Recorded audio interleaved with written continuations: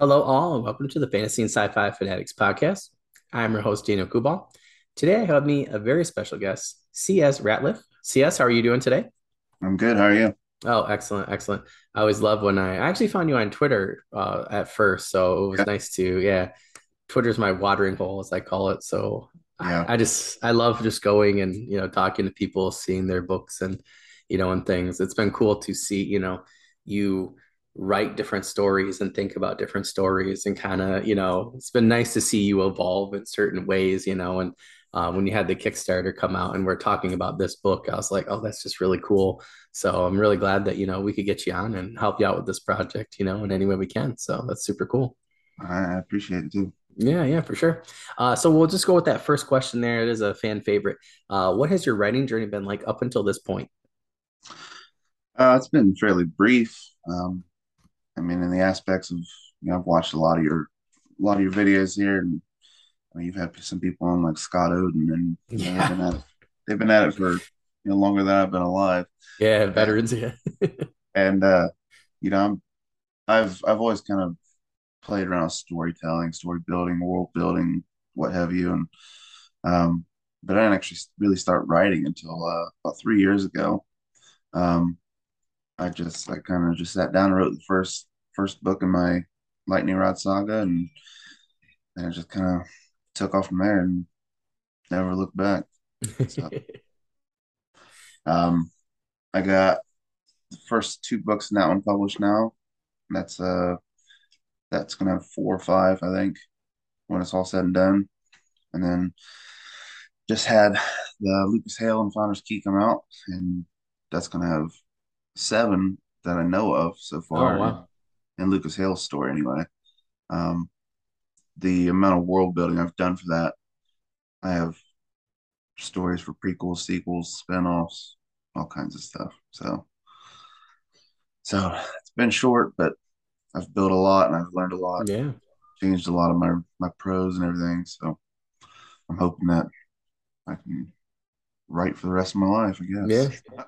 Well, I was just talking about you the other day to a couple of authors, where when I think prolific, in terms of Indian definition, I think of you personally, because you had a pretty successful, NaNoWriMo, right? I mean, you were like Yeah, really busted it out. I mean, you were one yeah, of like you and Mallory Kuhn were the two people I knew that were just like bam, bam, bam. I mean, yeah. I it was awesome.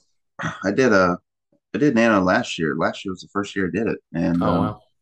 I did I think 52,000 words last year, and that was for the third upcoming book in the Lightning Rod saga. And then I wasn't going to do it this year because when I did it last year, I got burned out on it, and Yeah. I spent about 4 months with writer's block, and Yeah. so I wasn't going to do it. And literally at the last second, I think it was October 28th, 29th, I said I'm gonna do it, and so I started writing a whole different series that's kind of sitting on the back burner right now. But yeah, I did 62,000 words in that one. Yeah. So Yeah. That's crazy. I so was that looking, one, well, I was like, CS is over here doing that. I was like, I got to at least do, yeah, it's like the worst month for me with coaching and teaching. Like I just get done, I'm burnt out. yeah, But it was nice because I saw your, posts and things. I was just like, drug myself to the computer, So I do have to yeah, thank you for that because that helped me because I'm a competitive person. So yeah, it felt like we were doing sprints next to each other and you never knew it. But, it yeah, helped me out because it just kept me, going in. Then December, I had a really good month and, was able to come up with some really good stuff. So it was really cool to see, I built a lot of things off of seeing your success. And, I looked at you and I was like, well, he can do it. I was like, I can do it. So it was very you and Mallory were very inspirational during that month. So it definitely helped to see your numbers and the journey and things like that. So that was awesome. I'm honored to be your motivation, I guess. Well, Um, you said this one guy I used to sprint with, and it was in one of those Discord groups. And when I got a new yeah, phone, I have no idea what group it is now, and he's probably yeah, like waiting on me, but it was fun, because we would do 15 minutes and then I'd beat him. And the yeah. particular group I was in was fun. Yeah, I run a Discord server. It's not very active, but during Nano it gets a little bit more active just for the sprints Yeah. alone, and Yeah. it is it's a lot more motivational. And I mean, even if you just go to the site rent NaNoWriMo, um, you can link up with people in there, and Yep. if you don't even have to talk to them or whatever, you just every time you log in to push your numbers in, Yep. you see everybody else's, Yeah. you know, Yeah. you see everybody else's writing faster. Yeah. It kind of pushes it a little bit harder. Yeah. I Yeah, just like it because I just feel like when I see, when I was sprinting with this one guy, Nate, it was just nice because, like you said, it would be like, oh, 15 minutes are done. And I beat him by 5. He beat me by yeah, 10. And he'd be like, let's go again, or yeah. I would be like, let's go again. And Yeah, yeah, that's not you just it's hard when keep. you're by yourself all the time. That's one of the first times I ever heard the term word vomit. It's just you put out all the words, don't worry about the edits, don't worry about what it's right or anything. Just put out the words. Yeah, yeah. No, that's totally fair. That's entirely true. That's awesome. Well, for our audience, obviously I know, but because I've been following you for a while, but what genre or genres do you currently write in and how did you choose those? I write fantasy, predominantly fantasy. I've dabbled in some sci-fi and stuff too, short stories and retellings, whatever. But as far as what I've published, it's fantasy. The Lightning Rod Saga is definitely high fantasy. It's set in a world called Narium. And then my newest book, which is this one, by the way, Lucas Hale and the Founder's Key. This one is set in modern times and on Earth, and it's crazy because I never would have thought I would write, um, a story set in today's time Yeah, yeah. on Earth. You know, there's something so mundane about it, and yet you find a way to build this parallel world. You know, um, so I enjoy writing both types of fantasy, whether it's high fantasy, low fantasy, um, and that really kind of I think it stems from just being a lifelong fan of comic books, movies, pretty much from a young age. I got into Harry Potter and the Inheritance Cycle, Mm, Mr. Palini, and that was what sparked my Nano from last year. mhm. Um, and so I pretty much just fell in love with anything that's high fantasy, Lord of the Rings, and that's kind of where my mind's kind of always been there, and I've always been fascinated with sci-fi and film, and it wasn't until I think this year I really started dabbling that a little bit. I did a retelling of Hercules set in the year like 2046 in the Oh, that's future, cool. and I messed around a little bit with the mythos and added them to a little bit more scientific, like um, some of the old kings and queens that kind of threw Hercules under the bus, and in this new story they were vampires. There was a lot of different twists of dark supernatural, and Hercules himself, he's kind of the Lone Ranger type. I mean, he had all kinds of tech, motorcycle, and That's guns. awesome. Um, but I rewrote the whole first telling of where he hunted down the Nemean lion. Oh, that's cool. So I dabble in sci-fi just a little bit, but not much. Fantasy, I think, is that's pretty much where I'll always be comfortable. It's where I'll always enjoy. So I think fantasy is one of those genres that you can continue to go back to the same worlds, whether it's Wheel of Time, Game of Thrones, whatever. Just being in those worlds in your mind is just it's just I don't know, it's relaxing. It's different. Yeah. So that's where I'll always be. I definitely understand that. Like people keep teasing me. A couple of my author friends are like, when are you gonna get more sci-fi authors out there? I'm like, oh, sorry. And I have realized recently that just travel in, similar circles to you, it's like, you talk to certain people, I feel like, Yeah, you know what I mean? It's just you're friends with those people and in the same groups and things. So I was like, I love sci-fi. I said that's how I got into fantasy was, sci-fi and fantasy, mix in with Star Wars, and some different things. But I was like, it's not on purpose. I said, just happens to be who's around me and who's contacting me and things like that. yeah, But yeah, I get it. I love sci-fi, but fantasy is just like my thing. yeah, It's a lot yeah, easier for me to write and it's a lot easier for me to I read think too. So I think my perspective of what sci-fi is and what sci-fi means to me has changed over the years too, especially that's fair. as I've become a writer. Mm, I've always kind of enjoyed it in film, whether it's everything from, the Predator to mm, Starship Troopers, whatever. But I could never see myself writing one until I started looking at things a little bit differently. And being a fan of superheroes, a mm. lot of the the superhero movies now, it's told in this larger than life scale, but when you really dial it down, it's still sci-fi. Yeah, no, it's true. Why a lot of them get their power. A lot of it's, up until I guess till after Thanos, Yeah. most of them it was all science based stuff. Yeah. So looking at superheroes that way and what a hero can be, um, whether it's when you see powers as scientific base, whatever, and that sparked the idea for my own superhero story if I ever get around to writing it. Oh, that's cool. I made the book cover for that and the whole promo art and everything. I had the whole superhero story lined up, Oh, that's cool.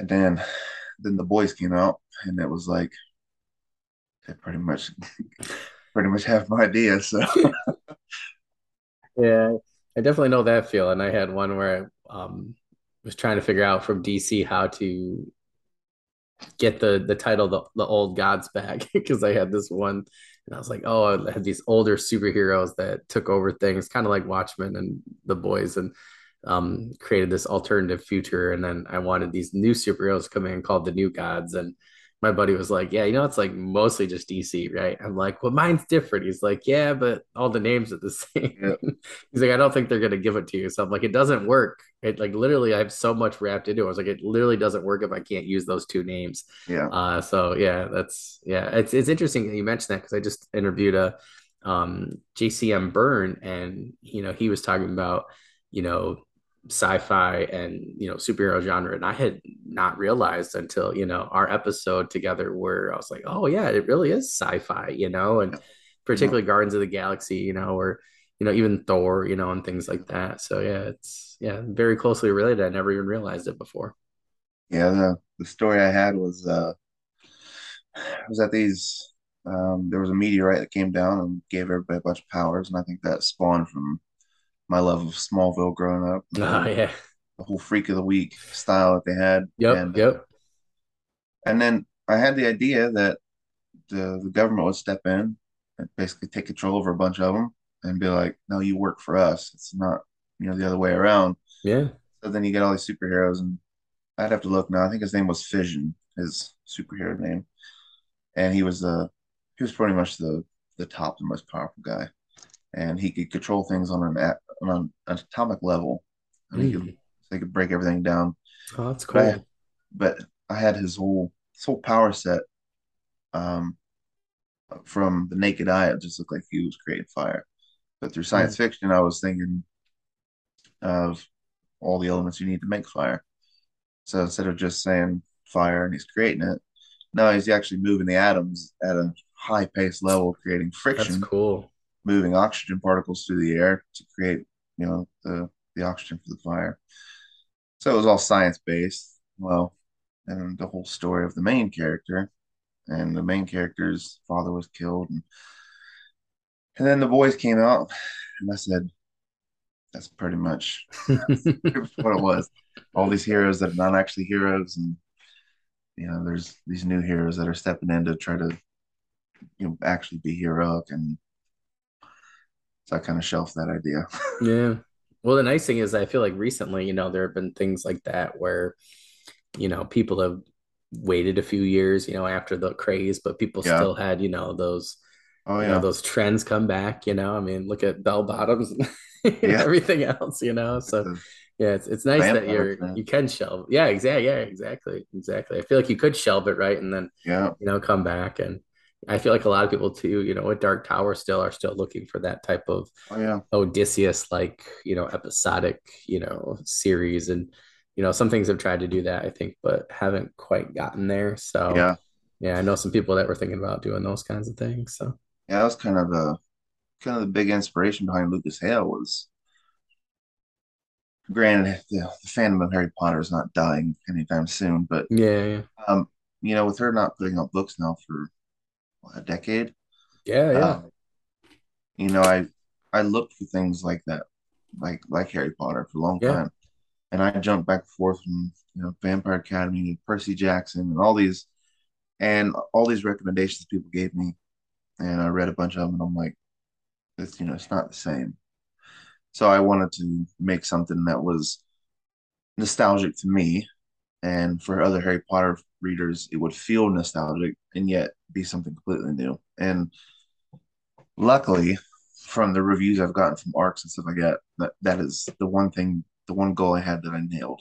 Um, Most of the reviews so far, they talk about how there's something eerily familiar about mm, Lucas Hale. Um, there's a sense of nostalgia. Plus, I got a whole slew of Easter eggs and nods in there, and then but the whole world itself is different, and the story is different. The characters are all different, everything. Yeah, so I'm hoping that it breathes a fresh life into, I don't even know what you would call the genre, academic fantasy, whatever. But um, that's something I wanted to kind of usher in a new era of academy magic and all yeah. that. So that was the whole idea behind that.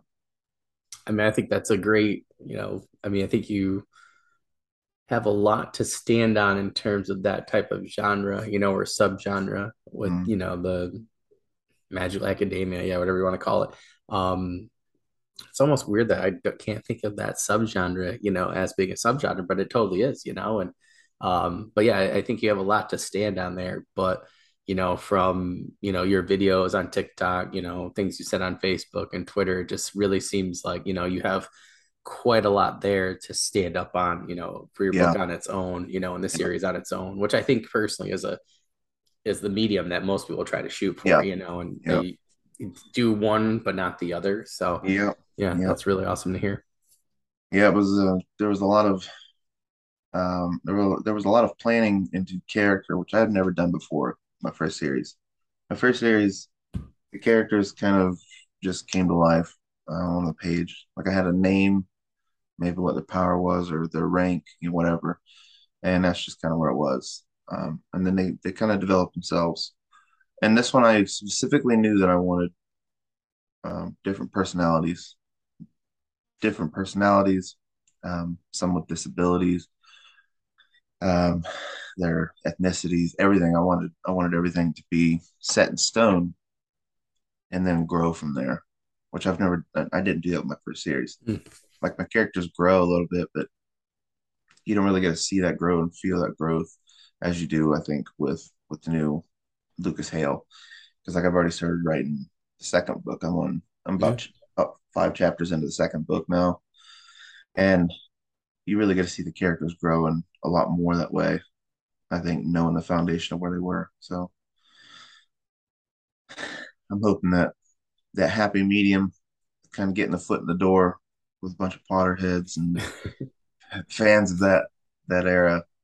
Because a lot of the ones I know, are my age. yeah, Because yeah, a lot of the Harry Potter fans are 25, 30 and up now. So if I can bring something new to that and yet um, still be for readers, younger readers. And I think that was the other half of my goal was getting new readers into fantasy. yeah, Because I don't know if it's just me, but there's a big push for, just dark and gritty and adult like tones and everything like that. yeah, And yeah, I mean, there's still middle grade fiction and fantasy, but um, it's like black and white now. There's no area in between there, you yeah, know. yeah, And like my book is set for about 13 to 14-year-olds, um, and a lot of the things that are in it, are they're more oriented towards 2022 versus Harry Potter was originally what 1992, 30 yeah, years. yeah, So we'll see, I guess. yeah. Well, I do think you make a good point though, where, you know, I just think of so many times where, I have parents that are like, oh, I need something for my kid to read. They read Harry Potter. Now I'm trying to push them, and, a lot of the parents at my school, they know I'm just a huge advocate for, for reading. And they'll come up to me all the time and they're like, what should my kid be reading? What should they be Yeah, reading? Like, and I'm like, well, I'm like, I'm like, I know all these people. So, so it's nice to be yeah, able to, have your book to be like, oh yeah, like check this out, particularly if they like, and my kids come up to me in particular. It's not really the parents, but it's more the kids that are like, what should we be reading? They're like, yeah, you got the know. So it's really cool, for me to have your book, where I'm like, oh, cool. I have a particular set of shelves in my classroom where it's like you have to read the books in the classroom, yeah, yeah. because I just don't want them to, be gone and stuff. So my my friend was like, just grab another copy of his book. I'm like, that's fair. So I was Yeah, like, I have been doing that too with certain authors I really like. And I want the kids to read. So I'm really excited for that. Um, yeah, but it's cool, to be able to, for me as a teacher to be like, who, grew up on Harry Potter and stuff, to be like, yeah, there's, this thing that's really similar, but is also really different. And, I think that that's really exciting. It's just really exciting to see that you're doing something like that, yeah, and yeah, it's just, and, I feel like, which we'll get into here in a second, but I feel like, you have some unique ideas there too that, I think will really distance yourself as well. It's not yeah, being a Potterhead, but being a hail head. I don't know if that's what yeah, you want to call it, but I can see the t-shirts now. So yeah, yeah, yeah, it's really cool. Well, I just want the just to ask you this one, just so that people do know about your other books. So I actually have all of them. I've been going through the first one myself, on and off with my Kindle. It's been hard because I've been writing, but yeah. I feel like I've gotten no reading done lately, but a lot of writing. But what is your Lightning Rod Saga about, and how did you come up with that first idea? Well, the idea of it sparked one night playing World of Warcraft, Hmm. and I've always been an elemental shaman. Oh, cool. I've always loved lightning. Um, it's my favorite thing of nature Oh yeah. ever. Um, and there's never going to be enough people that have lightning power. So, Amen. so I thought if I could write something that was about a character who had lightning power, and then where would his story be? And I thought it can't be on Earth. So, Yeah. and I immediately thought of inheritance cycle, Lord of the Rings scale of a world that I wanted to eventually, build out into. And I've definitely done that by going into the fourth book now. Um, but the story is Rainier Trisval. He's 16 and he's an orphan, of course. He is tracking down a creature. It's called a Vrail, and the Vrail kind of leads him to the mountains. It's called the Bjorn Mountains. And no, none of the locals go to the Bjorn Mountains. There's stories of monsters and death, and I think it's um, they're old stories. And Rainier just believes that they're old stories to keep kids away from the mountains and keep them from venturing out. You know, um, but he kind of says screw it one day, and he goes and tracks down this Vrail, and lo and behold, it's not a Vrail, it's a druid, and this druid shapeshifts and tries to attack him, and he gets saved by a mage, a fire mage, and this fire mage is the first evidence of magic for Rainier. So when he sees it, and he pretty much can't let it go. The fire mage saves him and tells him to run, and then he does, and he wakes up back home, and the next day a different fire mage shows up looking for the first one, and he finds out that the first one died, and that this new fire mage that showed up is his brother. So when he wants to go on a revenge plot, I guess, Rainier immediately sees an opportunity to see more magic and experience more of that, and he falls right headfirst into it. And upon the second attack, he's pretty much killed. Rainier is, but he's resurrected because he, as a human, he basically sacrifice himself for a mage. And the mages are all given their magic by the elemental gods. There are elemental gods and affinity gods. There's seven different layers of their heaven. It's called Fornthus. So when he gets his when he dies as sacrifice, the oldest, which is the king of the gods, and he resurrects him, gives him a choice. He can be brought back to life. I can only do that if I give you magic. And of course, he's 16. He's let's do it. And he doesn't realize how much danger he's just put himself in all of the hardships that are about to come. And they do. They come rolling in quick. And I don't know why I went the route I went. I originally set out to write, about a 16-year-old, and the story immediately went, darker.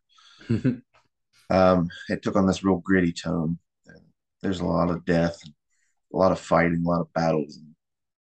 Um, as we move into the second book and the third book, it opens up his eyes to the world, his power, and everything like that. Because um, unlike all the other elemental mages, there is no lightning elemental mage. There's nobody to teach him how to use his magic. So he's Mm. basically has to use what he can. A lot of stuff he's learning by accident. Then by the third book, he finds out that there are some ancient scrolls that they found that pertain a lot of his spells that he needs. So as the story progresses, he basically ventures out in the world, and the villains become harder. Didn't the people? They want his power. They want him gone. He's a threat to the gods, and it goes up and up and up.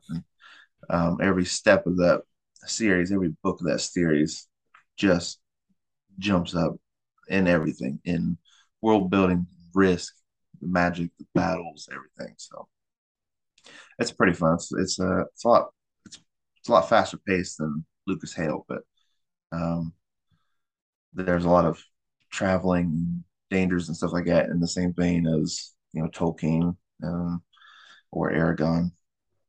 So I don't know if I got No, that's yeah. the gist of the whole series.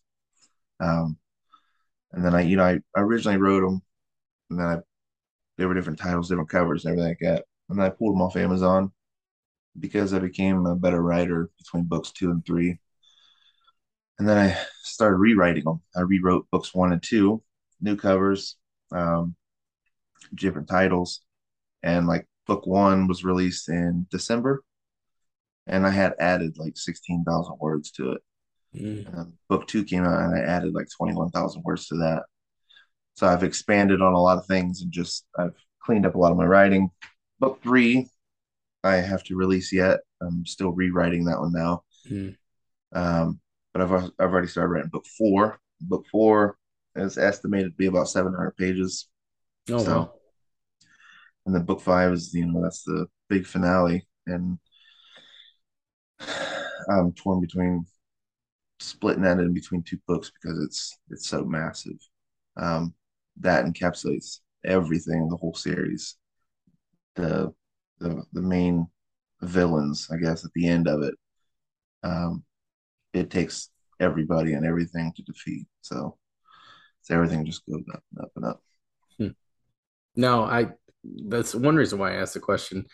First of all, I really liked the magic system, in particular, and the world you built. So I just was curious too, from a writer standpoint, though. Have you noticed with like books one and two when you like rewrote and re-released them? The covers look great, by the way. I love what you did with them. Um, did you notice like a huge shift there, or in terms of readership or reviews? Um, in reviews, definitely reviews. Mm. The only negatives I really had before was just the pros, really, I guess. Mm. The pros and a lack of an editor. I kind of got screwed around a little bit there, but um, yeah, going back through and reworking the books, all of those negative reviews about the pros and everything is all gone. The Oh, same perfect. praises, the same praises that were there are there, again. Yeah, yeah. So I've gotten all the good with none of the bad. So Oh, that's good. It's definitely helped. Yeah. And I learned a lot in writing. I've read a lot more and participated in the anthologies and beta reading and arcs. I really got to see how a lot of modern writers are writing now. Um, so a lot of that changed for me personally. So I went back through and I redid it, and I think from what I've seen so far, most people are happy. I've had some people that like the series enough that they got both books one and two again after Oh, that's after I awesome. remade them, and they reread them and put out new reviews for them. Oh, that's So cool. so yeah, I think for the most part there's definitely a positive behind it. Yeah. So Well, it's just interesting because I've heard a couple of people say that, and there's been mixed feelings going into it. I guess I'm always just like, like some of those people, where there are things I've read where I'm like, yeah, there could have been something that could have been changed or whatever. And some of those characters I absolutely loved, and I'm like, I would, it's almost like you get to read this a really good book for the second time, yeah, and it's like yeah, you don't often get that chance. So yeah, to me, I'm like, oh, that would be I'm like, that'd be really cool. yeah, So yeah, I feel like that'd be, especially if you really like the characters, and the story and yeah. I got it. yeah. That was one of the big things was diving into character. When I first started writing, like when I wrote the first book, I wrote it in 4 months. There was no Mm. planning really behind it. I had the idea of somebody with lightning. They need to get here. And there would be a necromancer that wanted his power. And I just wrote, and I wrote it in 4 months. And when I got done, I thought I had this amazing story, and I think the story is still good. It's still one of my favorites. But the writing wise, like I did a lot of telling, and just the you could tell I was a new writer. And so going back and fixing a lot of that, and moving from show not tell and all that, and really diving into the characters a lot more. I think that helped bring a lot of things forward.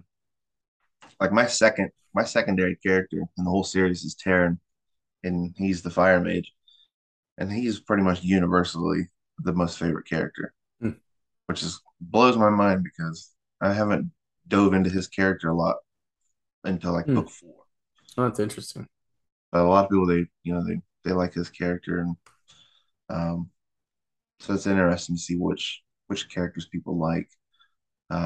If you kill off a character, you get to see if people care or not. You know, um, there was a there's a lot of characters that get killed off, but um, uh, I to saw a see, couple of your reviews. yeah, to see to see people get attached to characters, Yeah. it's nice. Well, that's what I was like. Oh, when I first saw you, on Twitter and things, and I saw somebody with a review, and they were like, "I'm so angry at him," and I was like, "Oh, that's impressive," that you're this angry. I'm like, that means that's good writing, like you cared about the characters enough that when, that character's not there, you're PO'd at the author. Like that's one of my goals is to make somebody either love or hate me that much, and that means that you had Yeah, really good writing. So I think that's awesome. it's like in the third book, there's a major death in the third book, and I really dove into that whole scene because he's really close to the main character. So I really prolonged the whole funeral scene and dove into Rainier's emotions stuff like that. I had about a dozen readers telling me that they cried during that whole Oh thing. wow. And while you're like you feel guilty about it, at the same time you're like, yes, Yeah. that, that means you've put something out that people care about as well. So Yeah, totally. Well, that's super cool. I think that's the goal. Like my first fantasy novel, I'm taking a break. I just need a break from the story. It's too close to me. And, I think part of it's like I just get almost depressed because I'm just like, oh, like the things that I put these characters through. But I always tell people, I'm like, I promise you, you can make it through all three books. Like I love the Cobra Kai, oh yeah, the Hawk, your Johnny's, the redemption arcs. I even think yeah, Daniel's on a huge redemption arc personally. I think he yeah, really left the Miyagi way behind, and in some ways, still really has. And Yeah, I think he's getting a good, redemption arc, but redemption just really stuck with me, particularly after that season 3 and 4, yeah, and I'm like, I promise people, I'm like, if you stick with me for the 3 books there, that by the end you're going to be like cheering, yeah, and it's not necessarily happy for everybody, but I do think, all that investment of emotion will come out, and you might need therapy at the end a little bit to, or a group to talk about, or like we yeah. hate we hate Dan or something like that to start. But I think it'll be cool. But yeah, that's just cool. I saw some of your reviews for book 3. I think it was book 3, and I was like, man, like to make people this upset is Yeah, like it's one of my goals. yeah, Because I do, like you said, I do feel like it really shows their love for the character. So I think yeah. that's just great writing there. Well, Well, it's that interesting because you said that talk about a redemption arc, and the character in particular that died in book three, he was somebody that went through a big redemption arc. Um, he was universally hated, feared in the first book, and then by the third book, he's a hero. He's seen as a hero. He's forgiven and everything, and then he dies. oh. So Well, if people are upset about that, I mean, that's awesome. I knew another author that literally said that he did that on purpose because nobody liked a character in his book 1, and then he did that in book 2. They loved that character, and then he killed them off at book 3, and it really dramatic. So I think that he's like, no, you're gonna love this character, and you're gonna like it too. So I think yeah, that again just speaks to the writing. So yeah. yeah, that's awesome. Well, that leads us actually perfectly into now, with your newest book. So what is your Lucas Hale and the Founder's Key about, and what were the origins of this character in this story? So Lucas Hale and the Founder's Key and the whole series. The series is called Alexander Academy of Magics, and Lucas Hale is about to turn 13, and he's been living with his grandpa for the last 2 years. His grandpa is really brutal. He is a ward, works for the Order of the Arcanum, and he trains Lucas very hard in confliction. Confliction is basically their witch and wizard's form of martial arts. Oh, And that's cool. and then he forced him to train alchemy because they can't do magic. They can't learn it until they turn 13. When they turn 13, the Order of the Arcanum reads their aura, and based upon their bloodline, will tell them which school they get put into. And Alexander is the most prestigious school. So Lucas knows he was raised by his aunt and uncle up until 2 years ago. They got killed in a car accident. He doesn't know much about his parents yet, but he knows that he's going to be a wizard. He already knows his bloodline, his mom, dad were, his aunt and uncle were, and his grandfather is. So he's basically just awaiting for his 13th birthday to leave what he repeatedly calls this prison that he lives on in Wyoming. And he sees his grandpa as this warden.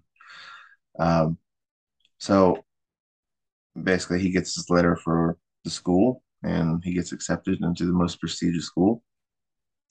And as he's going through school, he learns that people kind of really know the legend of his parents and the sacrifice that they made and everything like that to stop this dark wizard.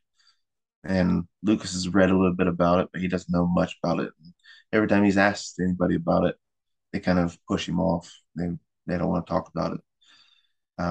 So through other people, through books at the school and stuff like that, he starts trying to learn a little bit about his own past, his parents' past, and everything like that, and how that leads to Lord Malamus, who's the Dark Wizard. Um, and as the whole story starts to unroll, he pretty much immediately realizes that his, I guess, his fame or his parents' fame has only placed a target on his back. So he's immediately being sought after, and um, he's got to learn everything yet. But he has revenge on his mind.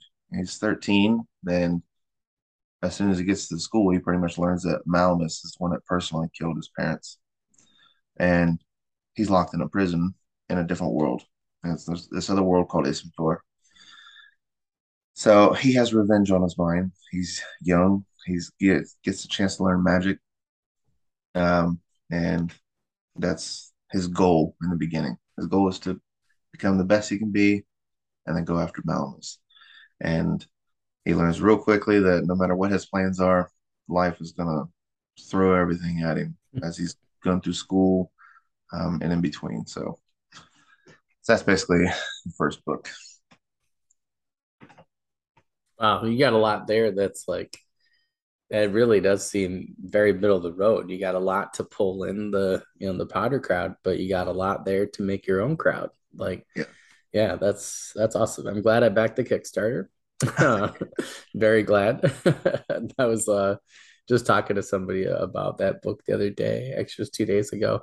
And I was like, yeah, oh, my buddy, we actually just saw him too. We were talking about it a couple of days ago. Yeah, I was back this Kickstarter, and him and I share books. So yeah, we were just talking about it again today, actually. He's like, who you got in the lineup today? So I was talking to him earlier about a couple authors, and I was talking about you coming on. He's like, oh, that's the Harry Potter guy. And I was like, I think that's a great sign, yeah, like, yeah. but yeah, he was like, we were talking about your title. So I was showing him, the book and everything. Um, and he made a good point. He was like, even the title, really sounds like, Hmm. a Harry Potter-esque, title, things like that. I didn't think about it till later. I was like, it really does sound like very niche genre, for these magical academies and things like that. So yeah, it's Yeah, pretty cool. that was a late decision too. Mm. To look back at a lot of my earlier tweets, Yeah, a lot of the earlier covers, the title on it before was "The House of Blood and Stone." yeah, yeah, That was the working title, and then I started trying to play around with the title and the cover a little bit as it got closer to being done, and I thought, if I put something out that says Lucas Hale and whatever, and then every book is Lucas Hale, like book two is going to be Lucas Hale and the Blood of Shadows. That is immediately going to tell people that it's the Lucas Hale story. yep, But for book one, it's going to immediately tell people that's in that same vein as, Harry Potter and the Philosopher's yep, Stone, Percy Jackson and the Lightning Thief. So I mean, it definitely was done intentionally. So yeah. carefully intentionally because those fans of this can be, they could tear you apart if they want to. Make or break you. Yeah. Yeah, When you tweeted that though, I was like, because I like the other title, like I really did. I yeah, was like, oh, and then when you tweeted that, I was like, oh, he changed it. And then I actually looked at the tweet and I was like, oh, that's so much better. Like, I was just like, yeah. genius move. It was back and forth on it and stuff. So I'm trying to get the hashtags going. Um, hashtag Lucas Hale series, and Oh, that's cool. so we'll see. Yeah. I don't know. I feel like you got, feel like you're setting yourself up, for a lot of successes early on, and I just want to point that out to the audience, that, in terms of, because we always talk about writing to an audience, everybody talks about that, but I don't think people actually really dissect it because you've done a lot of things that, are very unique. We'll get to those here in just a second with some of the other questions and things, your magic system, things like that. But it's I don't know. I feel like you took a lot of things that, with your description and things that, are there that people really do enjoy. But again, just want to point out that I think it's that you're offering something completely new Yeah, and unique in that same type of format, like your title, like people are automatically going to be drawn to that title, yeah, based off of, like you said, like the genre. And I'm trying to think of within the last 4 or 5 years of, like, any magical academies that there were some before that, but, yeah, now it's like the Percy Jacksons have all really kind of, yeah, diverge from that. So I think that, there's a huge gap there, and, there's a good niche in the market there that, you could totally cover yourself. So, yeah, yeah, yeah. And that was something I was going through a lot with. I have a beta reader. She's really good. She finds everything, and that was something I was in between a lot of the writing was that thin line of, are you getting too close to Harry Potter? And then there are other inspirations too. Percy Jackson and the Immortal Instruments are those are the big ones. oof. And while they're like, you know, you, you're getting a little too close there. and then I would anytime I got too close to something that was too familiar, I would take it and do a 180. I would flip it completely opposite way. Oh, So, smart. um, like for Lucas Hale, like I knew I didn't want Lucas Hale to be like Harry Potter. I wanted him to be everything that he was not, and I've apparently nailed that because I've had three of my arc readers now tell me that the that Lucas Hale is, what Harry Potter's not, what Mm. Harry Potter could have been or should have been, whatever. Um, Harry gets put into Gryffindor, it's the hero house and everything like that. Lucas does not. Lucas gets put into the villain house. So there's all these things that are Mm. flipped and they're different. And um, Harry's fame was from, he stopped Voldemort, whatever. Lucas's fame is like, um, your parents did something, so you're like a prince, basically. Uh, but there are these heavy rumors that his parents were the cause of Malamus, the bad guy. Mm. So he's somewhat famous in a lot of ways, and in a lot of ways he's infamous. So a Mm. lot of people are nasty towards him and hate him before they even really before they get to know him. They just meet him, and um, he's got to figure out this line to walk throughout the whole book. He's like, who doesn't like me and who likes me, and he Oh. doesn't even know why. He doesn't even know him. So there are a lot of things that are flipped, and there's just that thin line of walking between all these different inspirations behind it. And, um, I think it worked out pretty well though, because it definitely drives the story and the characters in a different direction. I think. Like I've had a lot of people ask me if it's good for 10, 11 year olds like Harry Potter was, and I'm like maybe not so much because it's more towards 13, 14 and more towards 14, 15. Um, it's darker than the first Harry Potter is. Um, so I definitely wanted to make it, my own thing, make it a little bit more realistic. The A lot of the, like the magic system and all that stuff. But yeah, it's just a little different. So Yeah. I think that's so smart though that when finding, like you said, that something was too much like Harry Potter, because you do want to tell your own story. I think it is smart that you rearrange things like that. That to me just sounds interesting because I'm just thinking of so many times where Harry Potter got his kissed by so many people, yeah, because of that. And I'm like, I kind of feel like, you know, maybe at times I would have thought him infamous rather yeah, than famous. So I think yeah, that, and that actually brings a whole new perspective to not just, Harry Potter, but, to your character. And that to me just that interests me more than a Harry Potter clone. yeah, Is like seeing what you've done to change the character. yeah, That sounds really interesting. Even when you were saying, like he's trained by, his grandfather. Like I'm like, well, that's cool because that's different than Harry Potter. yeah, I'm like, that's yeah, that's a decisive difference there. That is, makes your character unique. So yeah, yeah. And that was a, a world building decision. I think. Like I've created my own. There's a sport in the story in the school in the world, I guess. So I've created a whole different sport. I'm like, there's Quidditch and Harry Potter and Lucas Hale. There's war in both. So confliction is a big part of that, and that comes from a lot of my martial arts background and being a veteran and stuff like that. Like that is something I know, and I know how to teach it, I know how to train it, and therefore I know what kids are like learning it. 'Cause these are 13-year-olds. I know what a 13-year-old is like trying to teach them martial arts.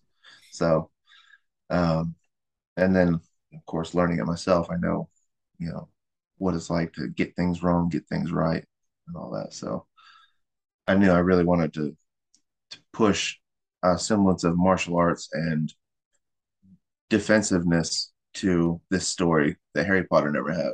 yeah, yeah, So I have some nods and some Easter eggs to Harry Potter, and some of them are like little pokes at it. Like that one is, they kept saying, Hogwarts is the safest school ever, but every year yeah, it got broke into. yeah. So like my school changes. I took a more realistic stance to it, military stance to it. When something is wrong, something's broke or weak, you fix it, you make it stronger. So my story, the things that happen that are bad in book one, they restructure in book two. The barriers, um, the rules for the Order of the Arcanum, they they're constantly trying to make things safe, That makes and sense. they never did that in Harry Potter, which I always thought was one of It those did things. it did drive me crazy because I'm like, why don't you have your version of the National Guard here? Right? Like particularly when Voldemort's coming. Yeah. you Yep. know? Yeah, it was always one of those loopholes where I'm like, oh, am I the only one? Like, I think that's why I haven't read the later books because Yeah. I'm like, this doesn't make sense, and it Like keeps pulling me out. they had um they had ors and in Harry Yeah. Potter, but they're so far few in between, you know, like you had the Order of the Phoenix, whatever, and then there's a few of them in there. But in mine, the Order of the Arcanum, like they're law enforcement. They're called Mm. wards, and the wards there are thousands of them. They're like a military. They're a magical military, and that's not to spoil too much, but something coming up in like book 4 or 5, I really want to play with. Is a theory that I've always had, or question I've always asked myself: is how would a magical army go Mm. against go against a real army? Oh, that would Or be so real cool. So Yeah. that's gonna be fun to really play with. Yeah, that's gonna be awesome. Oh, Like how well does the shield hold up against the 50 cal? yeah, yeah, yeah. Like a Browning, yeah. Yeah. You got me thinking about that now. Well, and then So I like too where you're talking about, you know, I don't know. I just always thought that I did, as a martial artist, I thought that there was just so much that could have been done with the even a defensive style of, offensive versus defensive style magic, and yeah. I just felt like the spells were cool, but I was like, there seems to be no real, you know what I mean? Like there's a move and a move. There's no Yeah. And style or. that's kind of, I don't know if you can see very well. Yeah, yeah, yeah. Oh, those look great. This is from the book. It's the Recorb. That's another poke, was something I always thought was, whatever you want to call it, I guess. Um, they had wands that can get broken or with a simple spell knocked out of your hand. Yeah, yeah. Like they never did anything to fix that. I mean, it's Yeah, that it easy. was just weird. You're not teaching them magic without a wand. They can lose their wand or break it so easily. It's setting them up for failure. Yeah. Oh, and right in the beginning of this book, Lucas asks his grandfather if he's going to get a wand, and he says, "Why? So you can lose it, so you can break it." He said, "We don't use wands.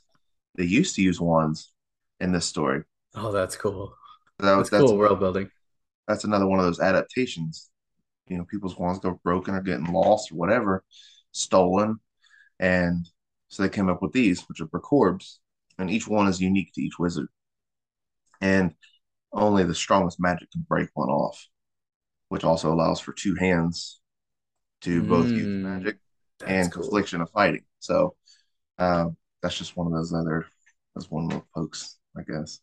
Um, but it's something I always want to do throughout the whole series is constantly adapt, and I think that comes from both martial arts and military. Oh Um, yeah. is it always adapting to the threat at hand. Yeah. So Oh, that's cool.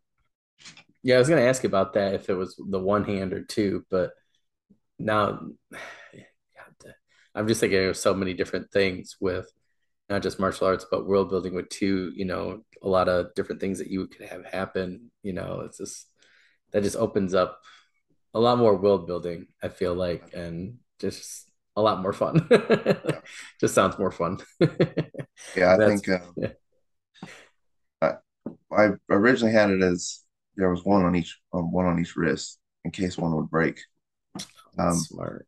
but then the way I've described it and designed them, the hides that are used are all from various dragon hides, and the dragon hides kind of bind with the orb. The orb is made Mm, of the blood and then three stones. So the orb is made first, and then it's bound together with a magical creature's hide. So they're pretty much indestructible.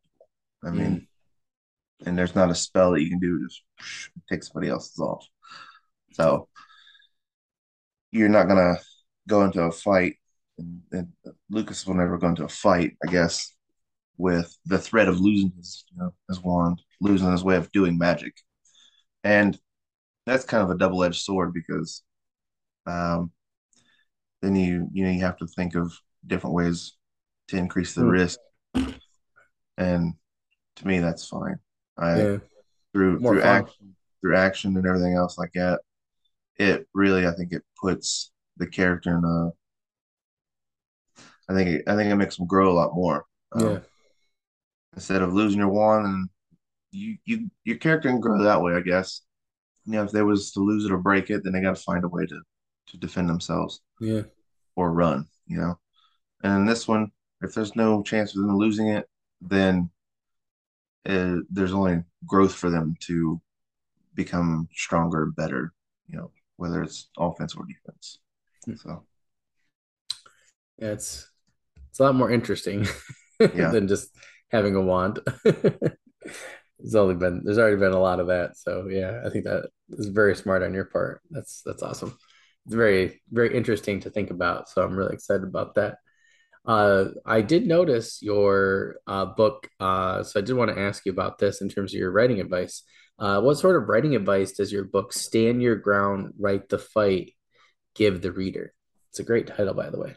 um, it basically teaches um, the the foundation of writing action scenes, and that's Oh, not that's just cool. fighting. There it dabbles a little bit into moving from scene to scene, just action in general, not necessarily combat or something like that. But it breaks down the ways of using the senses, the sentence structure to set paces, Mm, the design of choreography, choosing different martial arts, different weapons, and all that. It's 12 steps that break down how to write action a little bit better.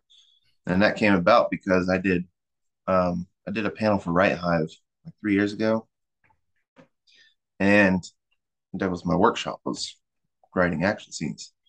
that's cool. There was like 350 people on that Discord listening to me talk about writing action.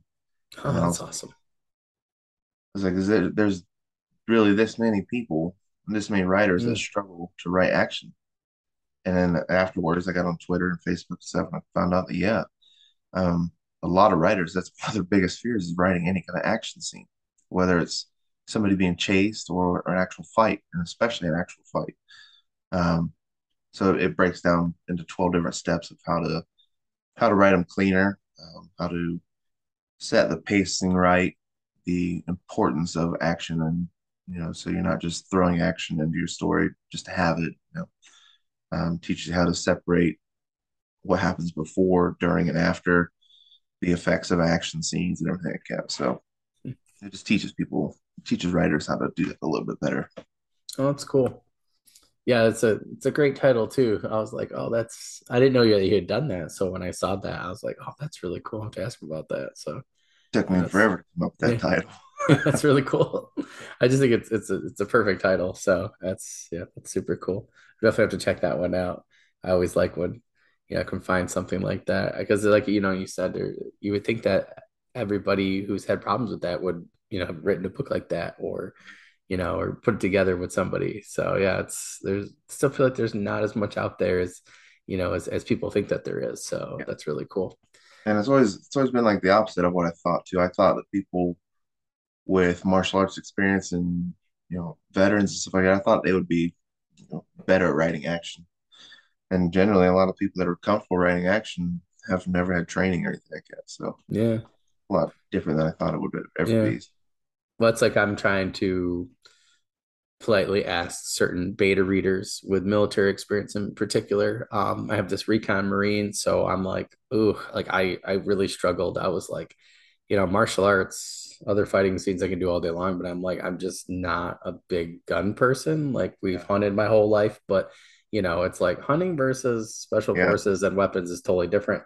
Yep. and I'm like, I've never fired an M4. Like, I'm like, I had to do all this research, all these things, watch all these videos, and I still don't think and I want to hit the veteran crowd, in particular, and the Marine crowd to be like, oh, like, because I do want to touch on certain things, which I do find interesting and with the particular character. And I do think that military people have been portrayed negatively for a while now in certain areas. And I want people to I have a lot of family who've been in the military and friends, especially. And I would like to, and police, and not that, it's whatever, but I want people to still remember that a lot of people do those things to help. And as a Yeah. teacher, there's a lot of teachers where I'm like, you shouldn't be here, but I do think it's important to, to show that these people, particularly, police and soldiers, it's like not a lot of people do that, and are willing to risk their lives. And that's literally what you're doing, and it's like, I want to showcase certain things, but, at the same time, it's like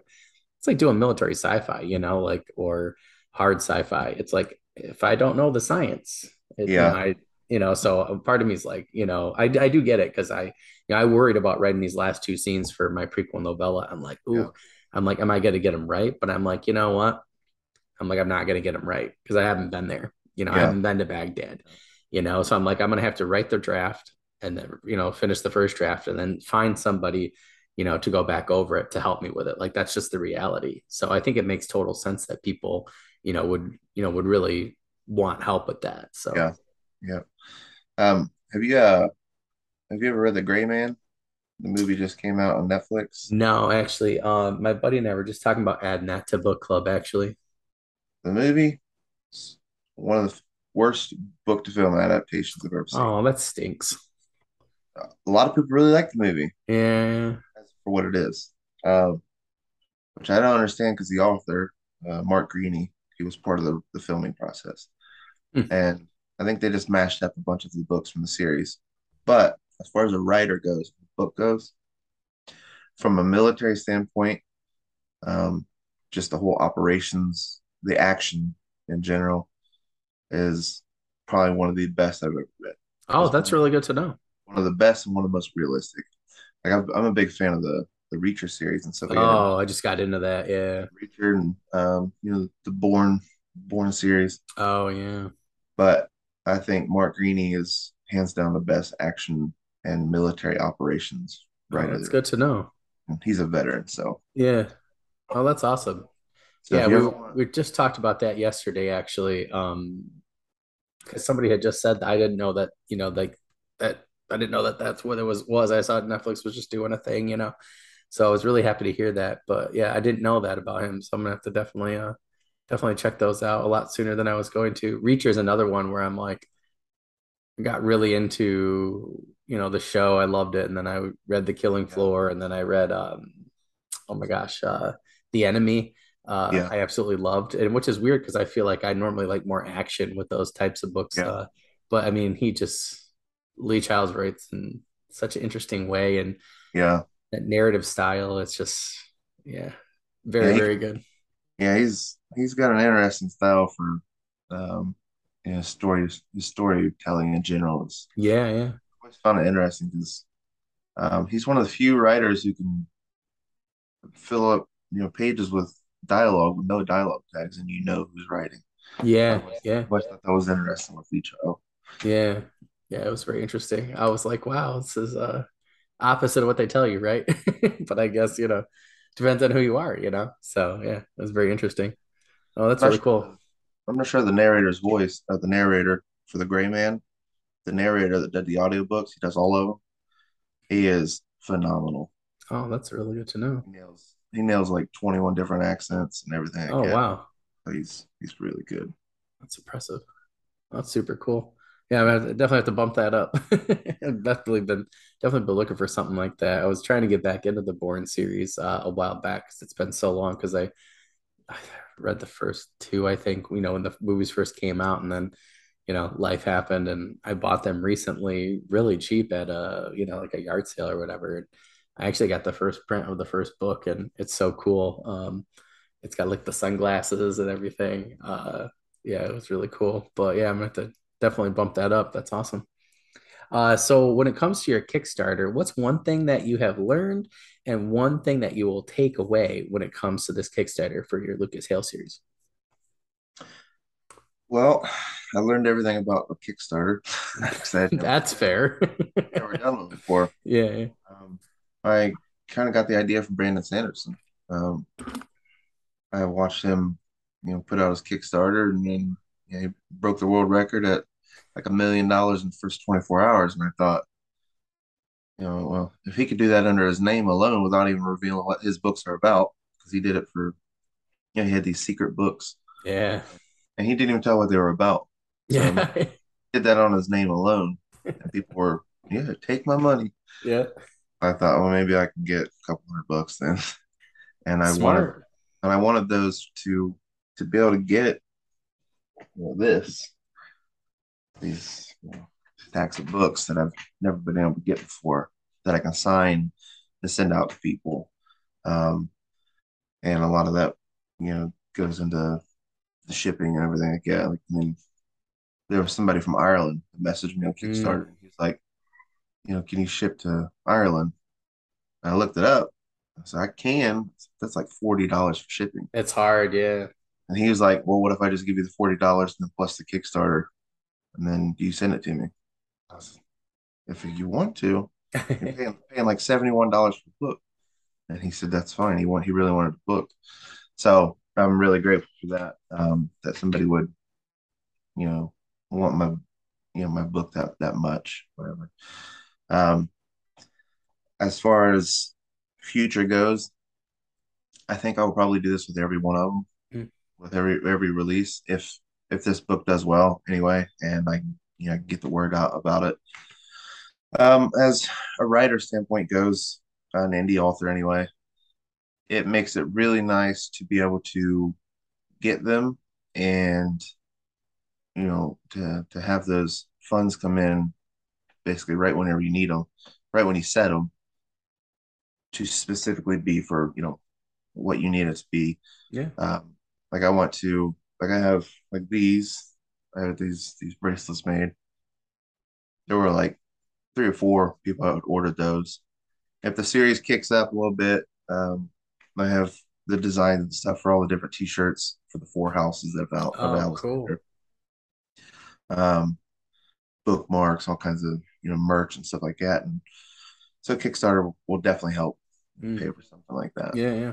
Um, so yeah, I think going forward, I'll probably use a Kickstarter on all of them. I mean, I think that when I saw that you were doing that, I was like, oh, I think that's smart. Um, I saw a couple, you and two other authors I knew were both doing them for different reasons and offered different things. But, I was like, oh, that is not something I had considered doing before, but I think it makes total sense, and I'm like, kind of like, I'm thinking to myself, like, why didn't I think of that? I'm like, why, people just now started thinking about doing that? It seems like Kickstarter is the perfect avenue to get your product, just like you were saying, and to get it to people, as quickly as possible and in a, a timely and professional manner. And, then I feel like too, with your algorithms too, that it's got to help somewhat, in terms of search engines and things like that with Yeah. Oh Kickstarter, yeah. so yeah, that's smart. Yeah, I think you know, I think just in general, I think it's becoming more popular, Oh yeah. not just for authors, but like I had never when I saw Brandon Sanderson do it, I got on Kickstarter and I was like, let me check it out. I never even looked on there before. I never, backed Mm. anybody or anything. And so I started looking through it and just the amount of things that people have Oh Kickstarters yeah. for, it's pretty brilliant. Well, a lot of them, especially when you get to see the stories of them on there, the reasons behind it, and Yeah. for as far as just authors go, I've seen everything from people authors want to get their whole series made into an omnibus and merchandise, whatever. And it's a great way to get the funds to do it. It's Yeah. crowdfunded. Yeah, totally. Yeah, I think that's very, very smart on your part. So yeah, I'm definitely gonna be thinking about that for the future. uh, this is a newer question I've been asking people, and it's so interesting to see people's, different point of view on this. What is one thing you want to see your future self accomplish at the end of your writing career? I never want to see the end of my writing career. Oh, I like that. I was thinking about Um, that this morning. I think that's a great answer. I think I don't know. I think money and stuff like that are they're always going to be secondary to Mm, sharing my story to people. I think my ultimate goal is to write a character or a story that becomes a household name, amen. um, that people build fan groups on social media about and people talk about.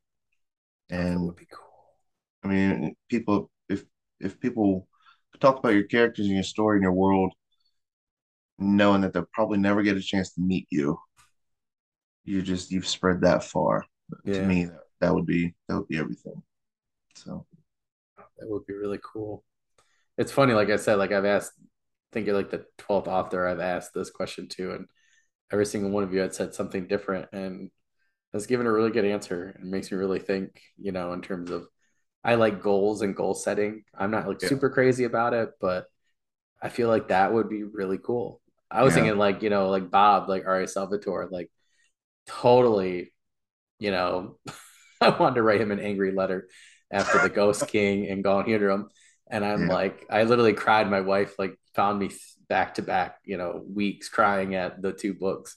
I'm just like sitting there, just pouring down tears. And she's like, you scared me. She's like, you're just not a crier. She's like, we watched a movie and done this. She goes, I've been to like 4 funerals with you. She's like, you're not a crier. I was like, I literally felt like my childhood was done, and she's like, you're almost 30. And I'm like, but I've been reading these characters for this long, yeah, I said it's like a best friend, I said they got me through depression, they got me through a lot of, anxiety, they got me through, just so many bad times. And now all of a sudden, like the whole world changed, I said my whole, I said it's weird that fictional characters could do that, but I said that just goes to show you that, Bob does such a good job. And and I mean, he asked a couple months ago, he's like, did which one of my books made you cry? So I was like, these two. yeah, And he was like, he goes, Dan, you answered really quickly. I was like, yeah. I was like, I still have a hang up on the first one with the Ghost King. But yeah, I just think, but I was thinking of that, earlier when I was asking this question to somebody, and we were talking about that. But I definitely feel like you're onto something. It would be really cool to, have people cosplay your character, or I think it'd be cool for you, like we they stopped doing it now because like they got sued. But we had like Potter Fest, oh yeah, I'm where Cornell University is in Ithaca, so they had a huge one. So it'd be cool. Maybe I'll have to tell them you could do like a Lucas Hale Fest. there we go. Be like, I know a guy, we'll fly him in, and sell all your merch and everything. But yeah, that would be, I don't know, that'd be really, really cool. I didn't think of that way. Yeah, that'd be awesome. Yeah.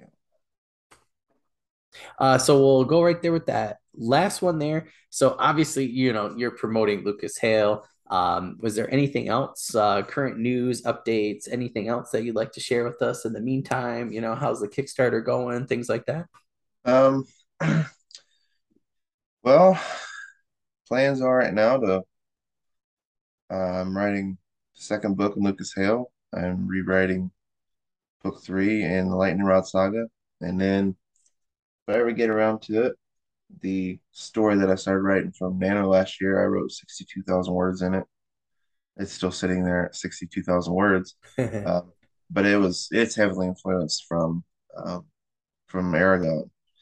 And Aragon's always been that's always been my favorite series, the Inheritance Cycle. And um, I wanted to take that and imagine instead of a teenager getting a dragon egg and becoming a writer, what if a grizzled older veteran who's Oh, that'd be cool. he's already physically competent, very Yeah. competent in combat, to see what somebody that's spent 25 years in the military and all of a sudden now they got magic, that Mm, and it's pretty interesting playing with his character because it really flips everything that he's ever known. yeah.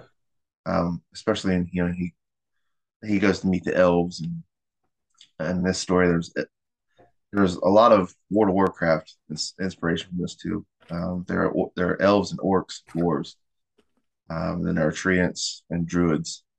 And when he goes to meet the elves for the first time and train with them, he realizes that physically he's not very imposing to anybody. I mean, any of the elves. And in the human world, in the life he's known, he's been the top. He's been the best, of the best. So it's pretty interesting playing with this character that way too. But I might get to finish writing that one. And then I've started writing a Western, a I'm dark excited fantasy, about that. That sounds uh, awesome. a weird West. That's the term for it now, but that's about a monster hunter in the 1800s around the Wyoming area.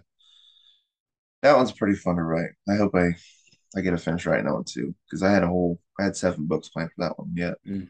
So that's my 4 main things that I have to stick with because I continue to come up with ideas and they get in my head and I want to write them, but I got to stick with some other stuff. I don't have enough time. Oh, I know So that feeling. so if I can stick with those 4 series, I think those will take me for the next few decades. So Yeah, yeah. Well, I don't know. You write pretty fast. You might be done in like 4 years, you know? yeah, we'll see. I had somebody recently like, did you see what, CS is doing over there? I was like, yeah, I know. I was like, I was like, some people just write fast, And he's like, I'm This so slow. I'm like, I understand. I'm like, you this know, this book here, I definitely wrote faster than anything else. I wrote it in was it just under 2 months. I yeah, wrote it. that's quick. It was 99,000 words. Dang, yeah, that's quick. So I definitely flew through it this one. Yeah. If I can keep that pace up for every book, that'd be nice. Well, I remember you were like, "Oh, I had this great idea," and then I got busy, and then the next thing I knew, it was like 3 weeks, Yeah. like 45,000 words, and then I was like, "Oh, dang!" I was like, "Oh, he's doing well," and then the next thing I knew, you're like, "Yep, done." I'm like, "What?" Yeah, I remember. I was I like, "That's posted on crazy." TikTok. I was looking for beta readers for it when I got done writing. And D'Artagnan Johnson, he said, "Didn't you just start writing that like 2 weeks ago?" So That's what it felt like to me, though. I was like, yeah, "Dang, yeah, it it was literally, it was yeah." definitely fast. The day where you said that, on I can't remember if it was on Facebook or TikTok or Twitter, but where you were like, "Yeah, I'm done." I was like, "Okay." I went home from work and I didn't really have much to do, and I was just like, "All right." And I think I had like a 6,000 word day because I was just I'll like, tell you what though, "Gotta get putting going." on your social medias and stuff, posting and like on Twitter, I changed my name on there. I put my word count in my name, and doing that and then posting every day on your social media so that when anybody's liking or anything like that, the interaction that you're seeing is your workout from yesterday, and it motivates you to just write more. And even Yeah. if you write, 500 words a day, you know, that it picks up pretty fast. Yeah, yeah, yeah. I did the math for that, and I was like, "Oh, really? You only have to do, that's what I'll do sometimes. Be like, oh, I only got to do, really this much to, you have to do X, Y, and Z." And I don't think a lot of people realize that, it doesn't really take that many words per day. Yeah. You don't have to do 2,500 every day. It's nice, Like but Nano is, if I remember right, Nano is 1,667 words per day, yep, yep, 50,000 words. And I mean, this is 99,000 words and it is 331 pages. And I mean, that's two nanos, yeah, which this book and my other books, if I use the same font, that's what I found was interesting. If I use the same font, this book would have been about 40 pages more, even if it was size interesting. 12. But that's another little nod. I don't know if you can see much, but I use the same font Oh, that yeah, you can definitely tell. that J.K. Rowling used, Oh, that's and smart. so, but it definitely shrank down the words. Yeah, yeah. But yeah, I mean, if you can set reminders for yourself to either one write or hey, this is only where you're at, you know. Yeah. Well, it's So like I got Jed Hurd and I got the Excel spreadsheet last year from him. So that helped me out a lot to finish my first fantasy book. But then I got busier this year. So that ended up like kind of depressing me a bit Yeah. and making me feel like I wasn't good enough. So I stopped doing that this year. And then now I'm about to be done with the second book, and I'm like, I don't know. My wife's like, what are you gonna do now? Like, you're gonna, do this? I was like, I don't know. I was like, maybe, sometimes it's motivating, sometimes it isn't. Like, I was like, usually now my friends, they text me like, hey, did you write today? Mark Timoney is a good one about that. He's like, how's the book going? I'm like, thanks for keeping me accountable. Yeah. But yeah, I think you make a good point. Definitely got to find what works for you, and Yeah. and I know people always say stick to that, but I'm kind of more of a mood person when it comes to tools and strategies. I have to be in the mood Yeah. for it, No. Yeah. I know. Like I know during Nano, that's the work kind I usually need to get. Yeah, yeah, Um, but if I'm not in the mood to do it, then I'll just push myself the next time I am in the mood to, you know, make up for lost words, I guess. yeah, yeah, yeah, But I write with Google Docs, and that helps a ton because I can write on my phone and then it's saved, and I can go home and write on the computer. So if you're writing, during lunch breaks or any yeah, kind of breaks, I think, yeah. I mean, if you can on a lunch break, if you can knock out 250 words, and yeah. then 250 words on another break, and you go home and you write 500, you've done 1,000. So Adds it up quick. really adds up quick. So Yeah, totally. All right, my friend. Well, I really appreciate you coming on. Anytime, you got anything else to share, you just want to talk about something, you just let me know. You got all my social medias and everything. yeah, So just want to remind you, tag me, Facebook message me, send me whatever you got, and, we'll do our best to get it out there for you. We're going to start to do blogs per week as well. We'll do spotlights for those author profiles once we get them set up. So I'll definitely let you know ahead of time. We're going to get a really nice solid calendar for that. That way you can, you know, we're going to yeah, make a really big deal about it starting in yeah, the fall after Labor Day. So it'll be really cool. So hopefully, we can get, this book and some of the other ones out there, help you out as best we can. But like I said, if there's something else I can do, let me know. Obviously, we talk just about every day on social yeah, media in some sort of capacity. But yeah, it's been great to pick your writer brain, and I got a lot out of this. So I just want to remind our audience to check out CS's the socials are going to be in the description.